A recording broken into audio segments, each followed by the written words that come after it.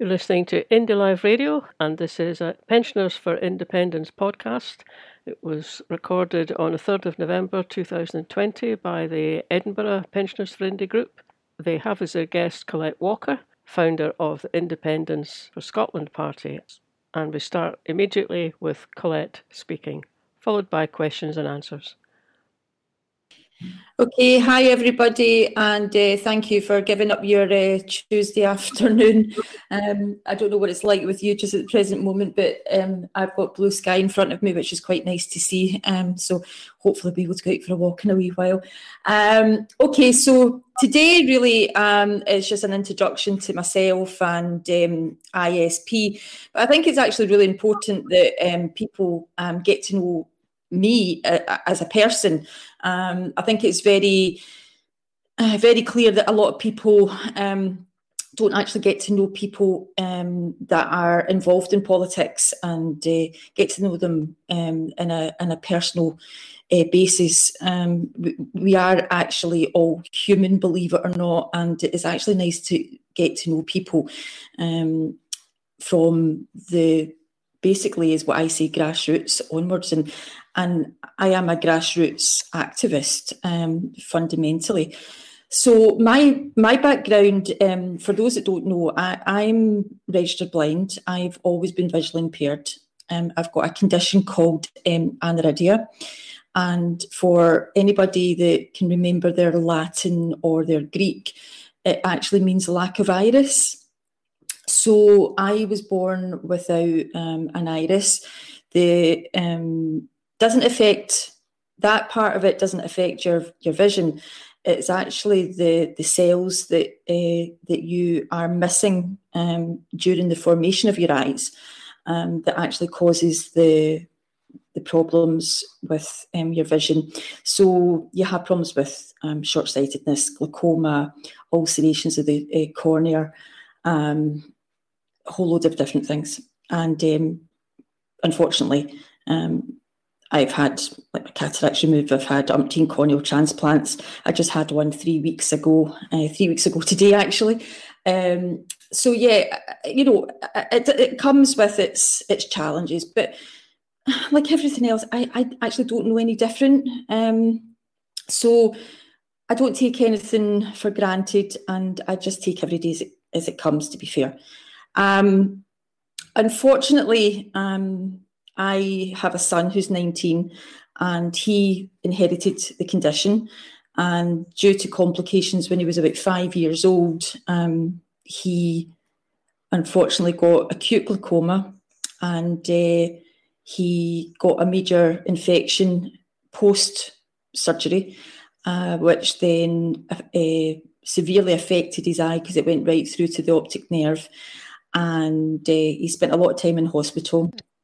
Lots of medication, and unfortunately didn't get to save the eye. So he lost the eye, and subsequently he is now totally blind. He's lost one eye, and the other eye is now just not functioning at all. So he's totally blind.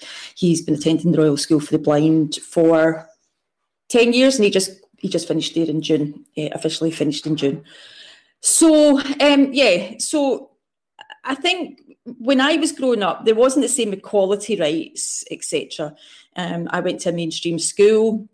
A lot of discrimination went on, but again, I didn't know any different. I was very quiet and shy, and I just kind of tried to go on as best as I could and worked probably about 3 times harder than everybody else trying to progress with my studies, etc. And there wasn't the same equality that we've got now, and even just now we're solely lacking in proper equality and accessibility rights. But I think really when it came down to me having my son, Kieran, I really then noticed as a parent and a carer, and now legal guardian, but as a carer, and I was a lone parent as well. My marriage ended when he was very young through other situations, but I think fundamentally, my at the time, having myself with a visual impairment and the issues that I was going through with my eyes, and then having a disabled son as well, I don't think really helped matters. So I've been a lone parent for the past 16 years or something. So I think with having to basically fight for absolutely everything for my son, I think it was just a case of I learned that people needed to start to speak up and speak out for the most vulnerable in society, whether it's people with disabilities or whether it's people with long-term health conditions, and also speak out for those who are caring for those people as well, who maybe don't have the time, the energy, the confidence, etc. So I basically started on the route of being an activist and advocating for carers' rights, disability rights, accessibility, etc. And over the years, I've been a member of Glasgow Disability Alliance, which I've just came out of a 2-hour meeting with them this morning, and Inclusion Scotland. I'm also part of quite a few cross-party groups within Parliament to do with a whole range of topics, whether it's visual impairment right through to carers, food, education and colleges. So I've got quite a wide scope of interest, because again, all these things are interlinked. If it doesn't work for one set of the community and society, then it doesn't work for everybody then, and that's total discrimination, and it needs to be addressed. So I think it's very important that somebody with a disability, or from any other of the minority groups, I hasten to add, have to have a place on these different panels and these different committees as well, because they then are the ones that are living every day with that condition or whatever it might well be. They have the life experience, and that's a vital tool. That's a vital asset to put information and opinions forward. So I've been part of the cross-party groups for the past couple of years. In 2016, the Scottish Government set up what was called Access to Elected Office Fund, and that was basically set up to enable disabled people to get more involved in politics, and to hopefully encourage them to stand for elected office. Now, because of the stuff that I've been doing with Inclusion Scotland, who now are managing that fund for the Scottish Government, I was asked whether I wanted to take part and be part of the pilot scheme on that. And at that time, we were leading up to the 2017 local council elections. I had quite a few meetings. I wasn't still too sure whether it was my place, because again, you still doubt yourself, who would want to listen to me, where is my place in politics, etc. So there was quite a lot of questions going around my head. Would people take me seriously? Would I be strong enough to, be in the political field? So I didn't take up the offer initially. But then when the local elections took place, there was 39 disabled applicants that put themselves forward for election. And out of the 39, there was 15 that got actually elected as local councillors throughout Scotland. And what was quite nice was it was 8 men and 7 women. So it was fairly equal in the sex section as well. So encouraging the 15 disabled people are now in local council positions. But when you think about the amount of councillors that are within Scotland, it's a very poor percentage. So again, the representation there is lacking, sorely lacking. So after I saw that, I thought, right, okay, people are actually listening to disabled activists and people chapping on the door, wanting, asking for their vote, and they're actually listening to what they have to put forward. So I joined Access to Elected Office Fund just after the local elections, and I hadn't been part of a political party before that. I was quite a lot of the time. I obviously swamped me out of the SNP, and years ago it was Labour. My family were all Labour supporters, and at that time it was you kind of voted for what your family voted for. But latterly, leading up obviously after the IndyRef and everything, it was more SNP. But I had to look at like policies and see where I felt more affiliated with, and I felt that the SNP were a party that I felt affiliated with regarding equality and accessibility. So I joined my local branch, and I got really involved within the branch. I was Women's and Equalities Officer for a couple of years. I stood for a couple of internal elections within the party at conference. But again, I was also, with that, I also joined Women for Independence. So I was on the national exec with them for the past couple of years. I have literally just resigned from them because I just don't have the time to commit to that committee. So it's not fair for me to continue on that role. So, but my main focus is independence, and I feel that independence, an independent Scotland could actually be the best thing for the most vulnerable in our society. So independence and equality are my main focuses, to be fair. So as I say, leading up to the end of last year, there was a whole load of issues, and I won't go into them, I won't bore you with them.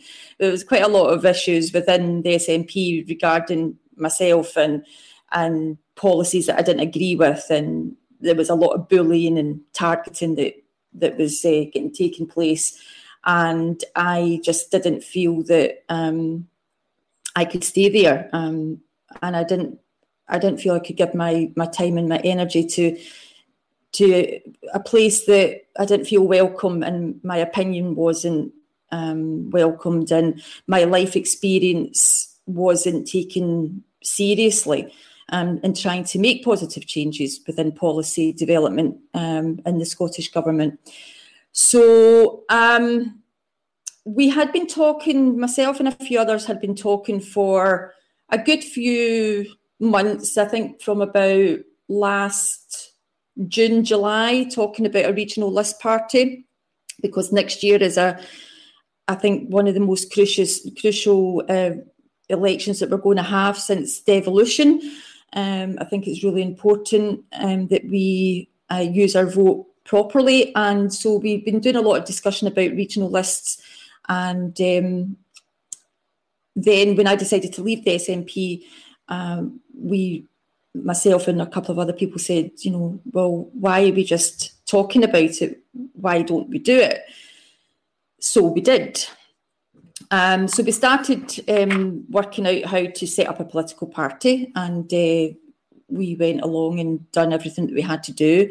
We submitted our application, and it got rejected the first time round because they didn't like the name. They wouldn't accept the name. So when they say that, then you have to resubmit the whole thing again. So we came up with Independence for Scotland Party, and we resubmitted again, and we were approved in May, the 9th of May of this year.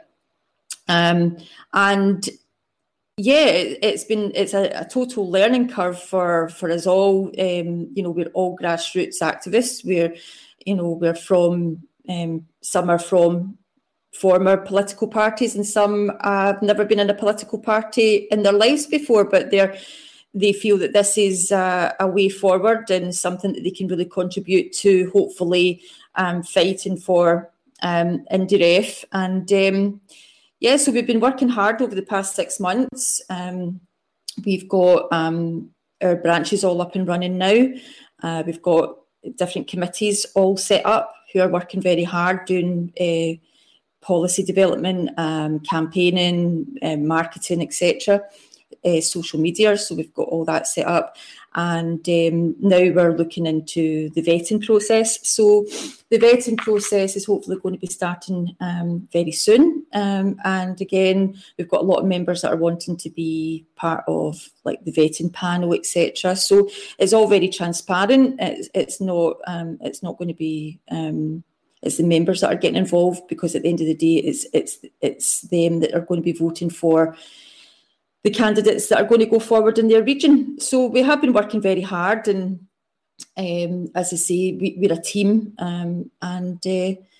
so I didn't think for a minute, if you said to me this time last year that I'd be here today leading a political party, I really wouldn't have believed you, but things happen, and I always believe things happen for a reason. And as I say, I really didn't think that, one, I'd be setting up a political party, but I certainly didn't think I would be doing one through a global pandemic. But, we have our challenges, and as I say, we are moving forward and getting, going around different yes groups, etc., informing them about the party and the importance of a regional list party, and trying to educate people on the actual voting system, because it's quite surprising that after 20 years of devolution, that people actually don't understand the Scottish voting system either. And I'm not just talking about maybe people that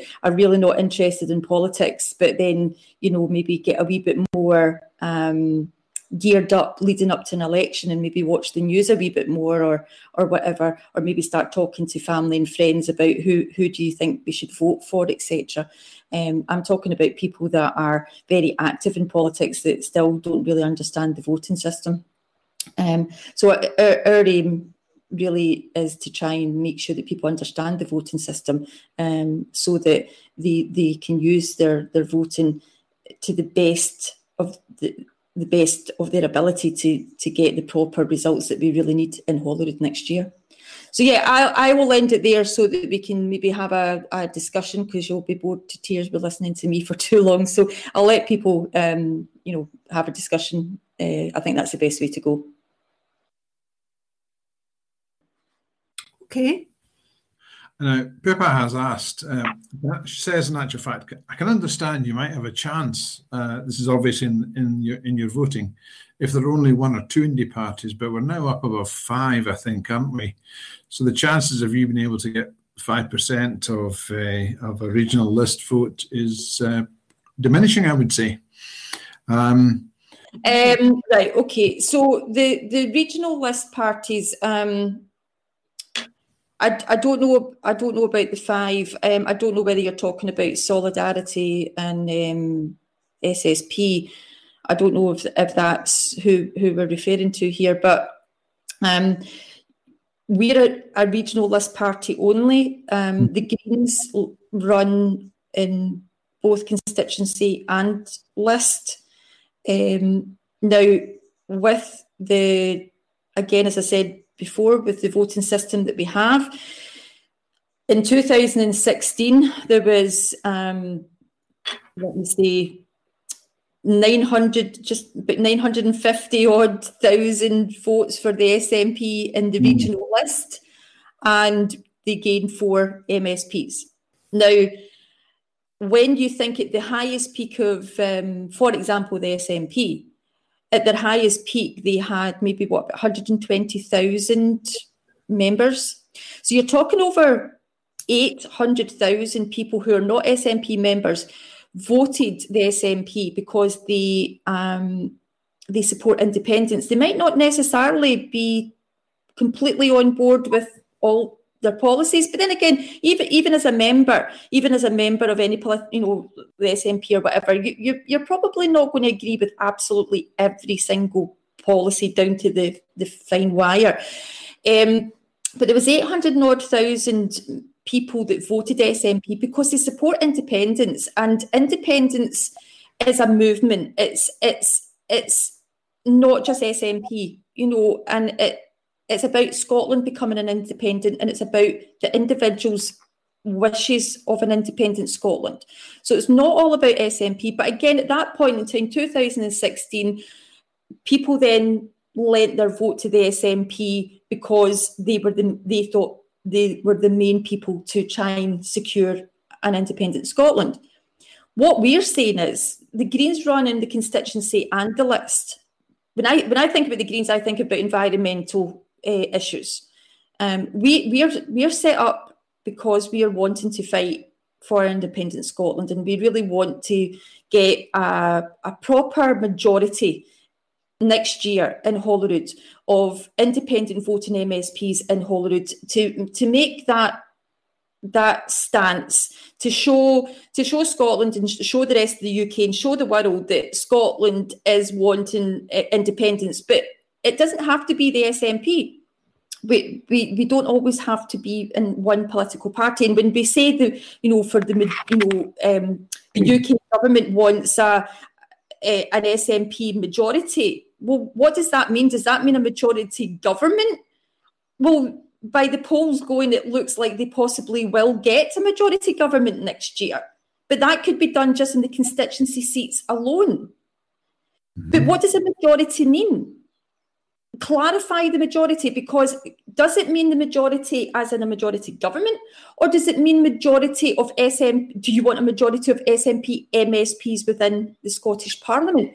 Well, that actually doesn't make any difference, and that's not diversity as far as I'm concerned. Other people should have their say. So again, with the Scotland Act, if you have 2/3 majority, you can then have a snap election, a referendum that's totally above board and legal. We don't have to ask for permission. So if you think that if you could have a majority SNP government and then you could have ISP MSPs in the regional list to make up to the 2/3 majority of independent voting MSPs, we could make a huge difference to the way forward in actually securing a referendum or a snap election that could be an advisory plurality election. So at the end of the day, we have to clarify what they mean by majority. But I don't think really majority, one party MSPs is the way forward. I think we need other people's voices out there as well. Mm-hmm. Do you think there's a potential backlash coming against the SNP due to their perceived or current neglect of campaigning for independence?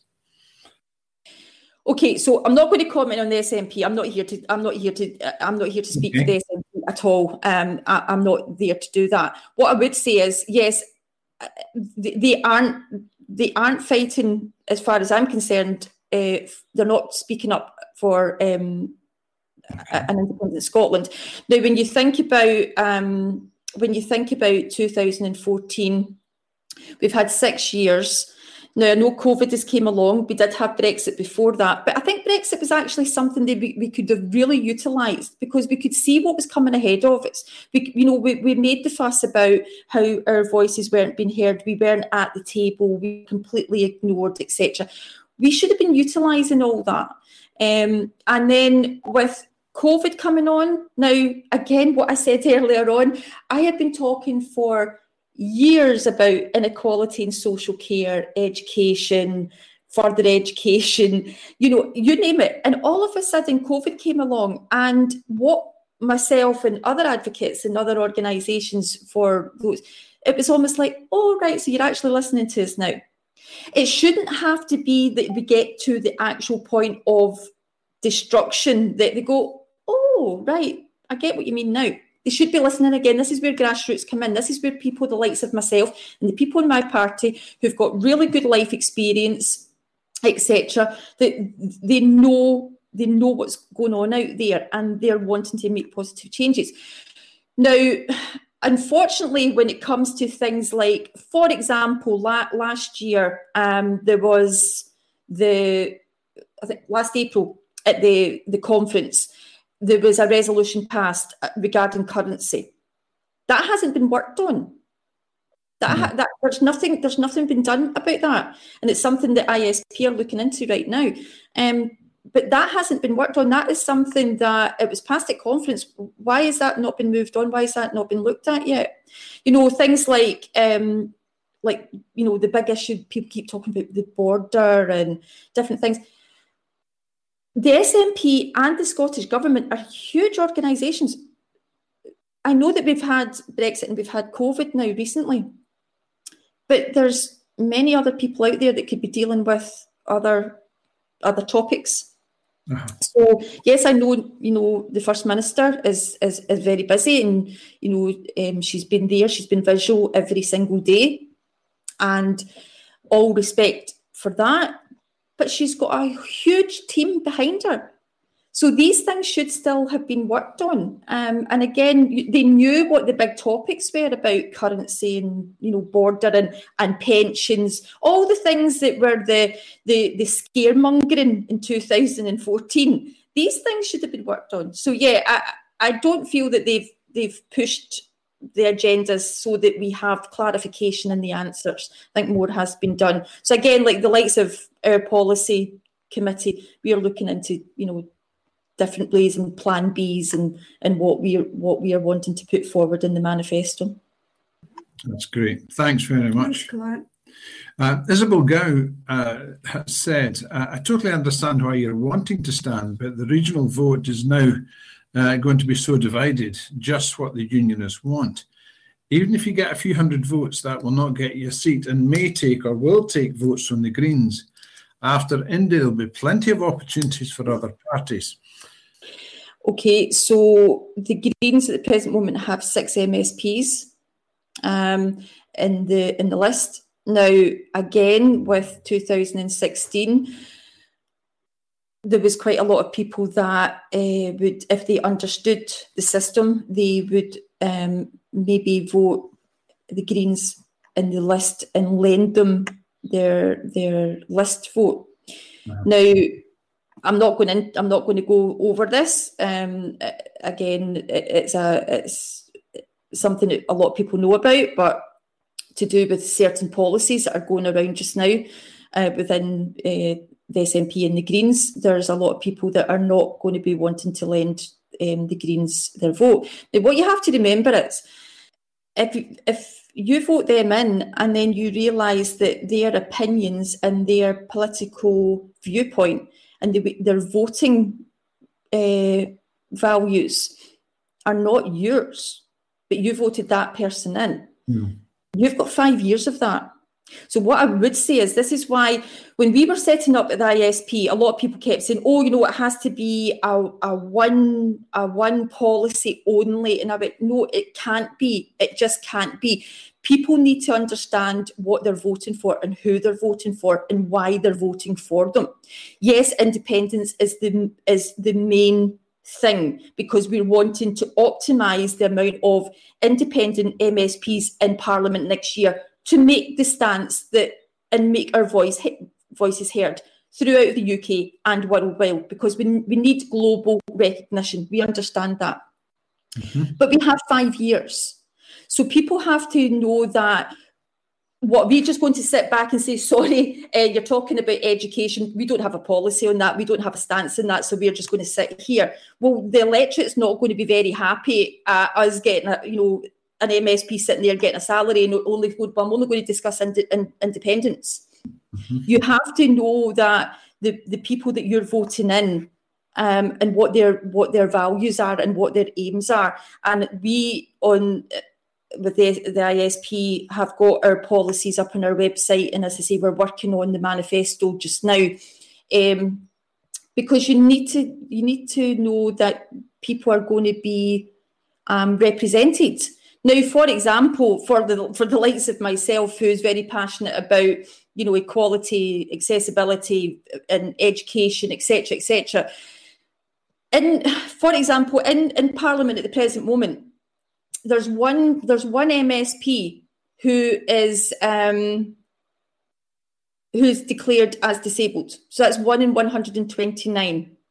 Now, in our population, there's 20 to 25% of society that is classed as disabled. So that is no representation whatsoever. So the policies that are going to be getting made for the likes of myself and my son, and for the likes of anybody that's going into social care, etc., they're being made by people that are not living that life. So what I would say is, I don't agree that it's going to split the vote. It won't split the vote. The Greens are there. That's fine. They always have been. But as I said earlier on, 800,000 people voted SNP, and they did not get any more than 4 MSPs within the whole of Scotland. It was a wasted vote. What I would say is, if you don't understand the DEONT system, if you go onto our website, isp.scot, we have got a video that we just launched just over a week ago, and it tells you exactly how the voting system works. Because the more constituency seats that the one particular party wins, it gives them less of a chance of winning any regional list. Now, for example, for Lothian, if predictions are right, if the polls are right, yous are looking to gain an extra couple of constituency seats next year. Now, for that, then, it means you're looking at the SNP having to gain about 46% more regional list votes to even get 1 MSP. Whereas if people then went to the likes of my party, the ISP, we could actually get a regional list with maybe possibly 14%. So you really have to look at how the constituency and the regional list works. And again, look at how the polls are showing that where the SNP are going to gain in constituency. Now, I know that the SNP, they say, but look at 2011 when we won a majority government and they had constituency and regional. That was a bit of a freaky election result because it wouldn't normally happen. But then in 2016, they gained constituency seats and they lost the majority of their regional list because of it. So that's why I'm saying you have to really know. So, but we're not splitting the vote. There's 7 seats in each region to be gained, and the Greens have only got 6 at the present moment. So that there is scope there to have another independence party that is absolutely determined to fight for an independence referendum. I think the worry for a lot of us is that if there are 4 or 5 parties, well, there have been more than 4 or 5 parties looking for the list, so Conservative, Labour, I know there are 3 or 4 at least various parties just standing for independence like yourself. Now, as you say, the way the DEONT system works, it's percentages and divided and all the rest of it. So some of us feel the chances are that the next big numbers would be Conservative and Labour. So if all the independence-only parties were taking percentages, then the chances of Conservative and Labour getting in would be, if anything, higher. The reason why Labour and Conservative got in with quite few votes is because of the amount of votes that went to SNP that went wasted in every single region. Every single region, you got Tories in with 20-odd%, Labour 20-odd% or whatever. Because when you start the rounds on the regional list, then the SNP are starting with a very low count. So that's why I'm saying all those votes went to waste in 2016. They could have been, if for example, if the ISP were to get 30-40% of SNP regional list votes, we clearly could get at least 1 or 2 regional candidates in each region if we could. Thanks, Colette. I really appreciate that explanation. Thank you. Okay. It's me again. Mariana Clyde has actually said, do you think you need to form, or is it something you would consider an electoral party with other list parties? No. No, that's fine. That's answered. Pippa's gone on to say that being devil's advocate, if the Scottish Parliament was full PR, i.e. no first past the post constituency, and all seats were proportionally represented, would the number of seats for each party be similar or not be similar to what we get now? So is it fair to try and game the system?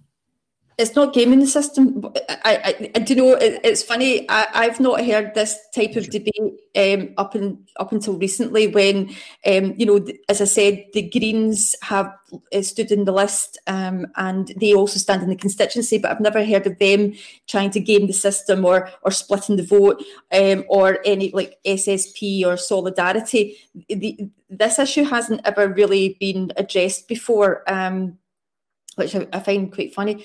The situation with the Deont system in the first past the post is quite hard to say how that would fall out if it was just one type of voting.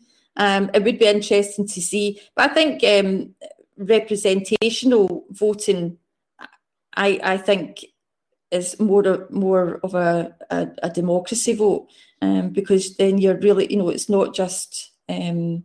It's not just the biggest group or the most popular at the time. I think people then would have to really look into who they're voting for and as I say, like policies and the people that were involved within the party. So I think it'd actually be a more democratic vote, to be fair. But again, it would be as long as people understood how to vote properly. Because again, a lot of people are quite naive on voting systems. Good. Caroline and Keith MacLeod have asked: is in your opinion, is independence the best vehicle to achieve a fairer, greener, egalitarian society and reduce the capitalist control of our lives? What more does the ISB advocate that the Green Party does not already promote? Okay. Well, yes. Well, as I said earlier on, I, as a grassroots activist and being an independence voting person for many years, I feel that just an independent Scotland would be the best for the most vulnerable in society. The rich are always going to be rich. Unfortunately, it's just possibly the way of life. But I think we really have to look at what the benefits are for disabled and the most vulnerable people in society. And I think with everything that we've seen the UK government doing, not only just to Scotland but throughout the UK, to the most vulnerable people in society, and it's it's went right through to just last week regarding the school meals, etc. They've shown that they're not for equality, and they're not there to boost people that have got challenges in life. They don't want to make their lives a wee bit more easier, give them a bit more prospect. I was at a meeting. As I say, just before this, I was at a 2-hour meeting with Glasgow Disability Alliance, and we were talking about employment. And, there's still this huge, because of reserve matters, etc., and, all the different things that we're kind of tied into, that sometimes we can't utilise the devolved powers that we've got. For example, Glasgow City Council, when you look at their employment for people with disabilities, now it's a huge organisation, they employ a whole load of people. There's only 2.7% of their employment workforce that are classed as disabled. And that really needs to get addressed, because people then aren't being given the right opportunity to go out there and contribute to society and feel that they have self-worth. Now, regarding the Greens, now, as I said earlier on, you've made my point. When I talk about the Greens, I think about environmental. Yes, we will be doing things to do with the environment and land reform, etc.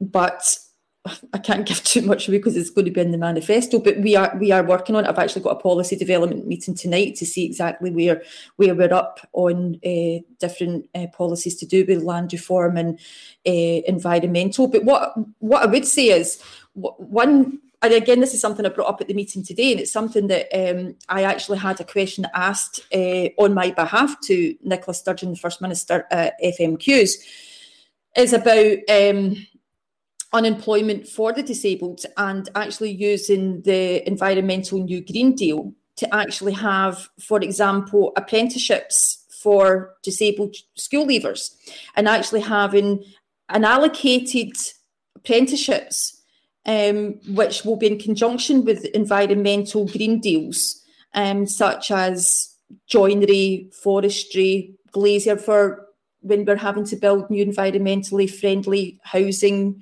whether it's schools, etc. So we have a workforce of people with a disability of one form or another, who then will have a trade, a profession, a purpose in life.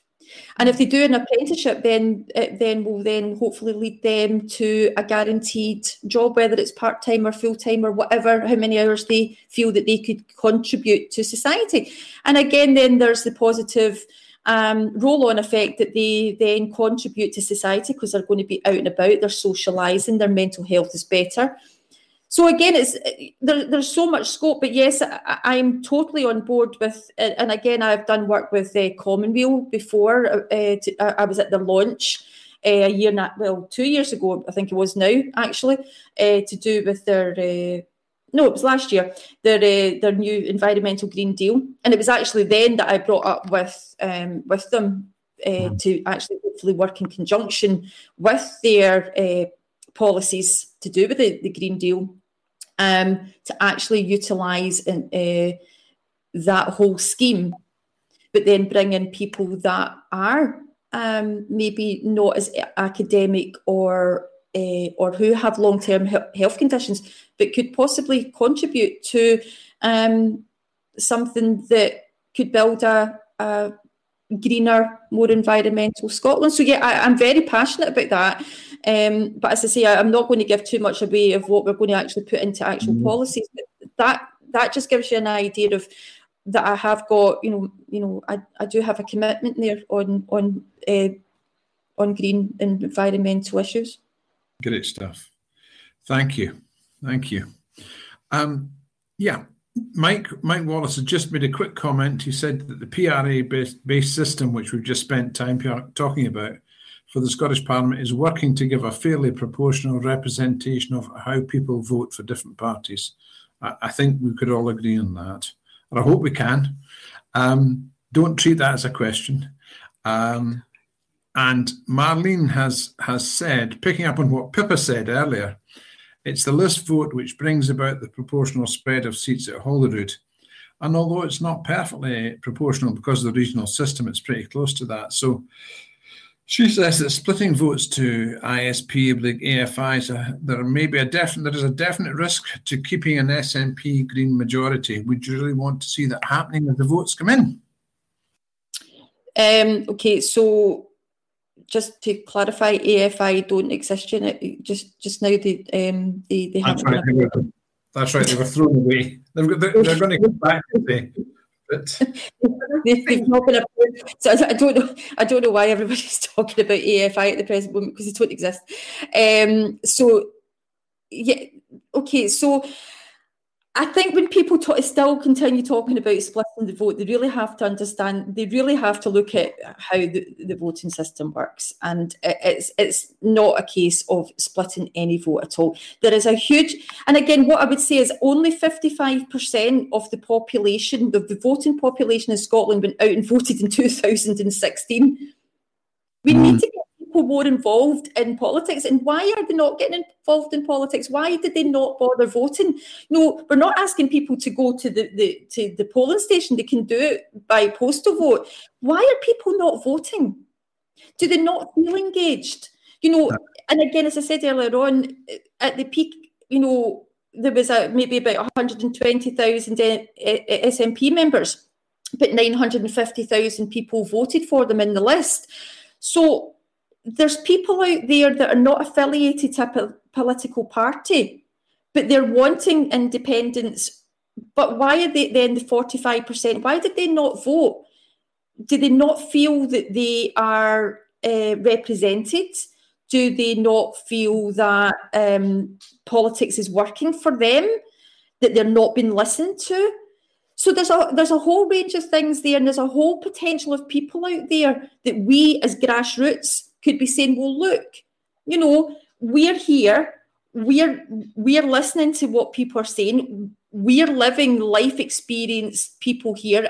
I'm one in particular, and I want to put my life experience to good use to make positive changes. So we really need to try and get that stretch of people that didn't vote. We need them to come in next year and vote, and we need to know why they're not voting. But again, just to lend somebody a vote, I don't think that's the right. You know, that's not using your vote to the best potential. And at the end of the day, we've never used this tactical voting or gaming the system. That's not what it's there for. It's to vote and get the results that we actually need in our Scottish Parliament, who are going to speak up for people of Scotland, for what the people of Scotland, and the majority of people of Scotland, as the polls are saying now, are wanting an independent Scotland. So we need to have those voices inside Parliament to actually push through policies and processes and get us that step closer. It's not gaming the system. If you think about it, who actually set up the voting system when the Holyrood? It was Labour. Yeah. It wasn't SNP. It wasn't ISP. It was Labour. It was done when we got devolution. So that system's always been with us, but we've never addressed it. Why has nobody addressed it then? If people don't like the voting system in Scotland, why has nobody put that forward to change our voting system in 20 years? But all of a sudden it's gaming the system. Because people are now more openly wanting to have more independent voting MSPs in Parliament, we're gaming the system now. It's never been said before in 20 years. We've always had this system, and it was Labour that brought it in. Mm-hmm. Yeah, and I think if I can just say, I think the reason that the d'Hondt system was brought in by the Labour Party because they never wanted to risk the SNP gaining control in Scotland. Yeah, that's exactly why it was put in place. That's exactly why it was put in place, and you've said it in a nutshell. Yeah. And unfortunately, because momentum grew for independence, I think people were starting to realise devolution really wasn't working and we wanted to be self-governed. Then the momentum for the SNP grew. And again, it grew because they were the main independence party at that time. And so people then had, really didn't have much of a choice. People, and as I said, not everybody who votes SNP are members, but they lent them the vote. So let's not talk about tactical and gaming. It's the system that we have in place, and it's always been there. We're stuck with it at the moment. Absolutely. We're stuck with it. Yes, of course we are. Okay, we've got a comment from Tony Young, who says, I suspect that a lot of the non-voters are not getting information about ISP, yourselves, as they don't necessarily engage with politics, even at voting times. And I think I would endorse that comment. So we'll have to hope that you get the chance to spread your message.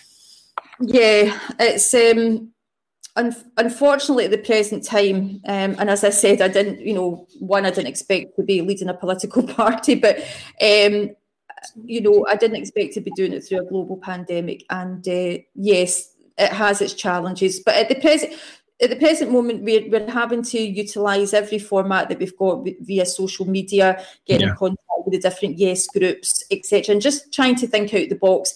We've set up, we've got our website, and we now setting up like our YouTube channel, etc., etc. So there's things in our marketing and our campaigning that is progressing. We've only been here 6 months, but we are gaining, very, very quickly. And there is more and more people getting to know about us. And again, yes, we're in a kind of social media bubble at the present moment. That's not my dog, I hasten to add, it's the next door's dog. So just in case you hear the staff dog going mad. But yeah, unfortunately, we're just having to maybe look at different ways to up our profile. But, we are at present moment looking into doing different types of interviews, different media coverages.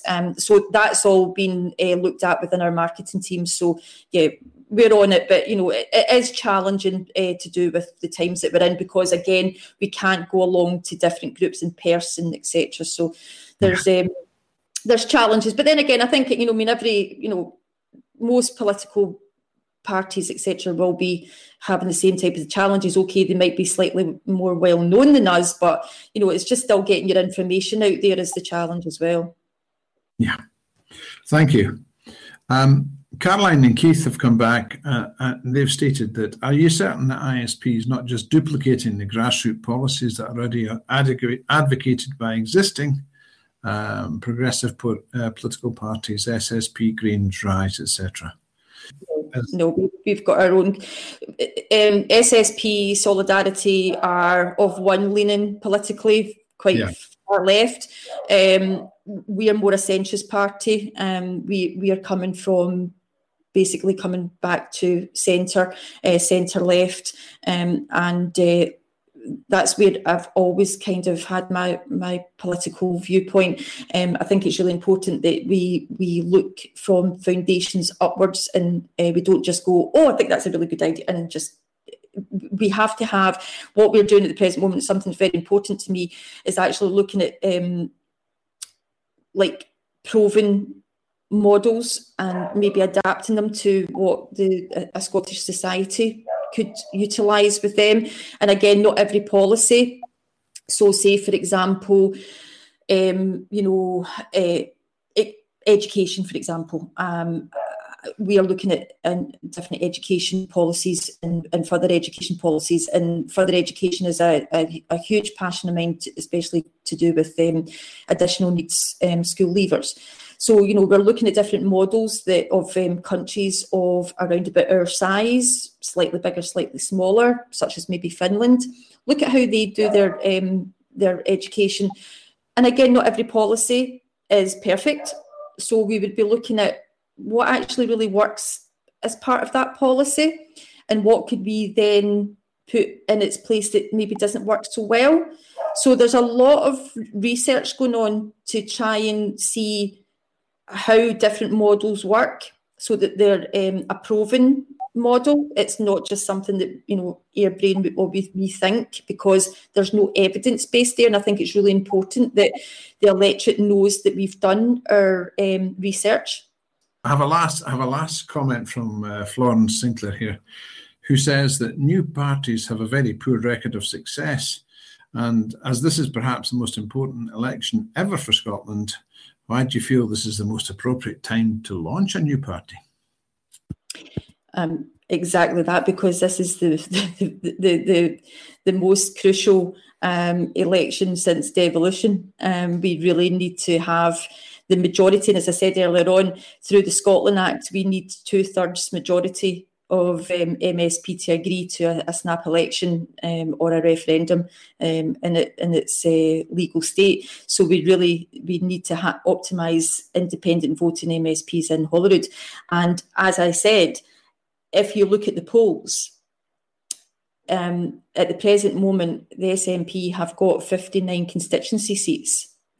There are 73 constituency seats to be had. So there's another 14 seats up for gain. Now, it looks like they could actually up to about 69, 70, possibly 71, some of the polls have said, but say an average 69, 70.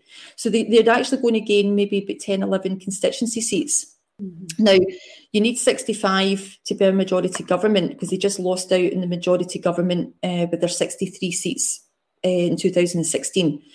So they could actually gain the majority in the constituency, but with gaining the 11 majority. Now, when you say that, when I say that now, for example, the South is mainly dominated by unionist seats.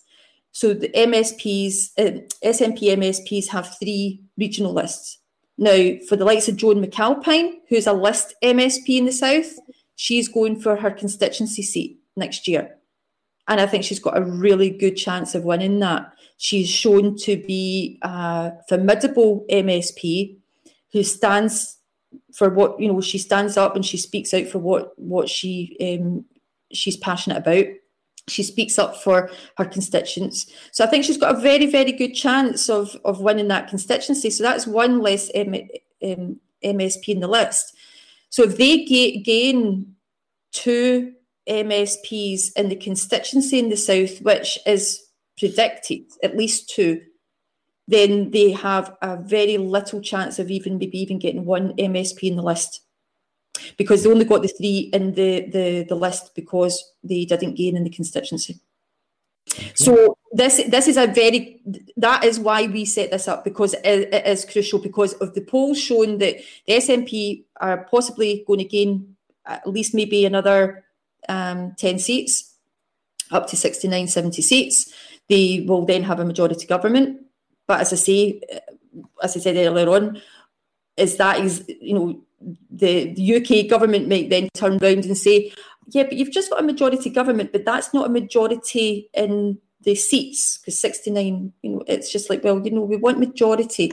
But there's no way with our voting system that you could have 69 constituency seats and then 50 regional list seats or 30. That's never going to happen. That's not the way it was devised, and that's what we said earlier on. Labour done that for that purpose, that not one party can be majority in both sections. So, but what I will say, and this is me being me, I decided to set up this party. This isn't an easy process. I didn't just wake up one morning and say, I'm going to set up a political party. This is a really hard thing to do. It's not easy by any means. I've got a great amount of people around me. I've got a great team around me. They're really enthusiastic. They are passionate about independence. They're passionate about making positive changes in society. But what I would say is, for me personally, I'm giving it a damn good try. And that's all I can do. I can't regret something that I've tried my best at. And I've tried my best at a lot of things in life, and I've battled through a lot of things in life. And this is just the next stage of my life. I will do my best. I will work as hard as I possibly can to try and get MSPs elected from the ISP. I will give my members and my exec and all my committee members, anybody that's working on behalf of ISP, I will give them as much support and encouragement as I possibly can do. But if it doesn't work out, I've tried my best. I've tried my best to get an independent Scotland, and that's all I can do. I can only try my best. That's great. Thanks, Colette said with complete passion. I myself have thoroughly enjoyed this conversation and learned a couple of things along the way. I have one question, nothing to do with the actual election that's coming up next week. So let's assume that the SNP do get a super duper majority. They get their 70, they get 71. Will we then end up with a situation similar to what we have in Westminster, where even if you do get some seats, because they'll have such a majority, you won't actually be able to push them in a direction that you think is the way they should go? Yeah, we've been asked that before, and that's not something we want. What we do want is to be able to have people there to actually speak up and call out. You have to remember that you can put bills forward for voting. So, for example, we plan at the earliest possible stage. If nothing changes before the election, if nothing, like Nicholas talked about, saying something about around about the end of the year, about a date or a time and what the question will be in the referendum. So we're still waiting to hear what that is, she said, at the end of the year. But if nothing changes, if we haven't heard about a date for an IndyRef, or whether they're going to use the election as a one policy election, so that it's almost like an advisory referendum anyway, I don't know. We'll have to wait and see. But if nothing changes, we plan to put a bill forward for the whole of Parliament to vote on. And it would be interesting to see if they voted against us. But we would be able to put a bill forward and get the Parliament to vote on that. Okay. Thanks. That's great, Colette. That's the end of our questions.